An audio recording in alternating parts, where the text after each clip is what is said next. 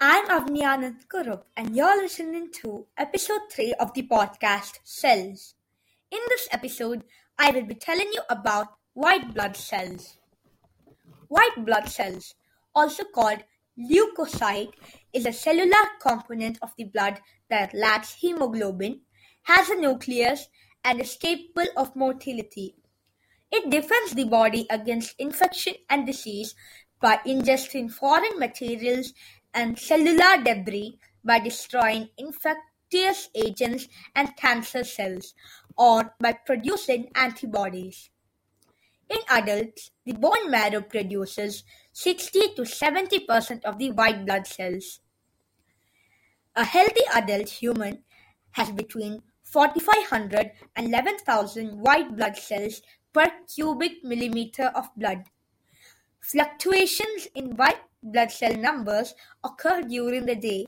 Lower values are obtained during rest and higher values during exercise. The survival of white blood cells as living cells depends on their continuous production of energy.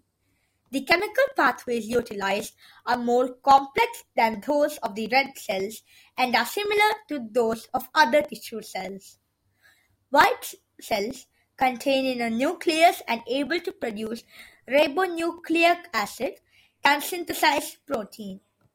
White blood cells are highly differentiated for their specialized functions, and they do not undergo cell division in the bloodstream.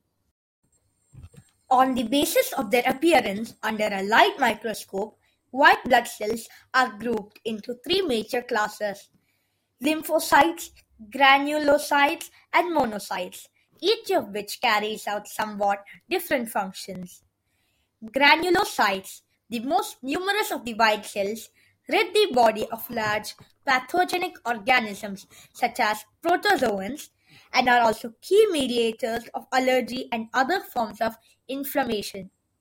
These cells contain many cytoplasmic granules that harbor potent chemicals important in immune responses. They also have multilobed nucleus. Monocytes, which constitute between 4 and 8% of the total number of white blood cells in the blood, move from the blood to site of infection, where they differentiate further into macrophages. These cells are scavengers that phagocytose or hold or kill microorganisms and are therefore effective at direct destruction of pathogens and cleanup of cellular debris from sites of infection. That's all for this podcast. Thank you.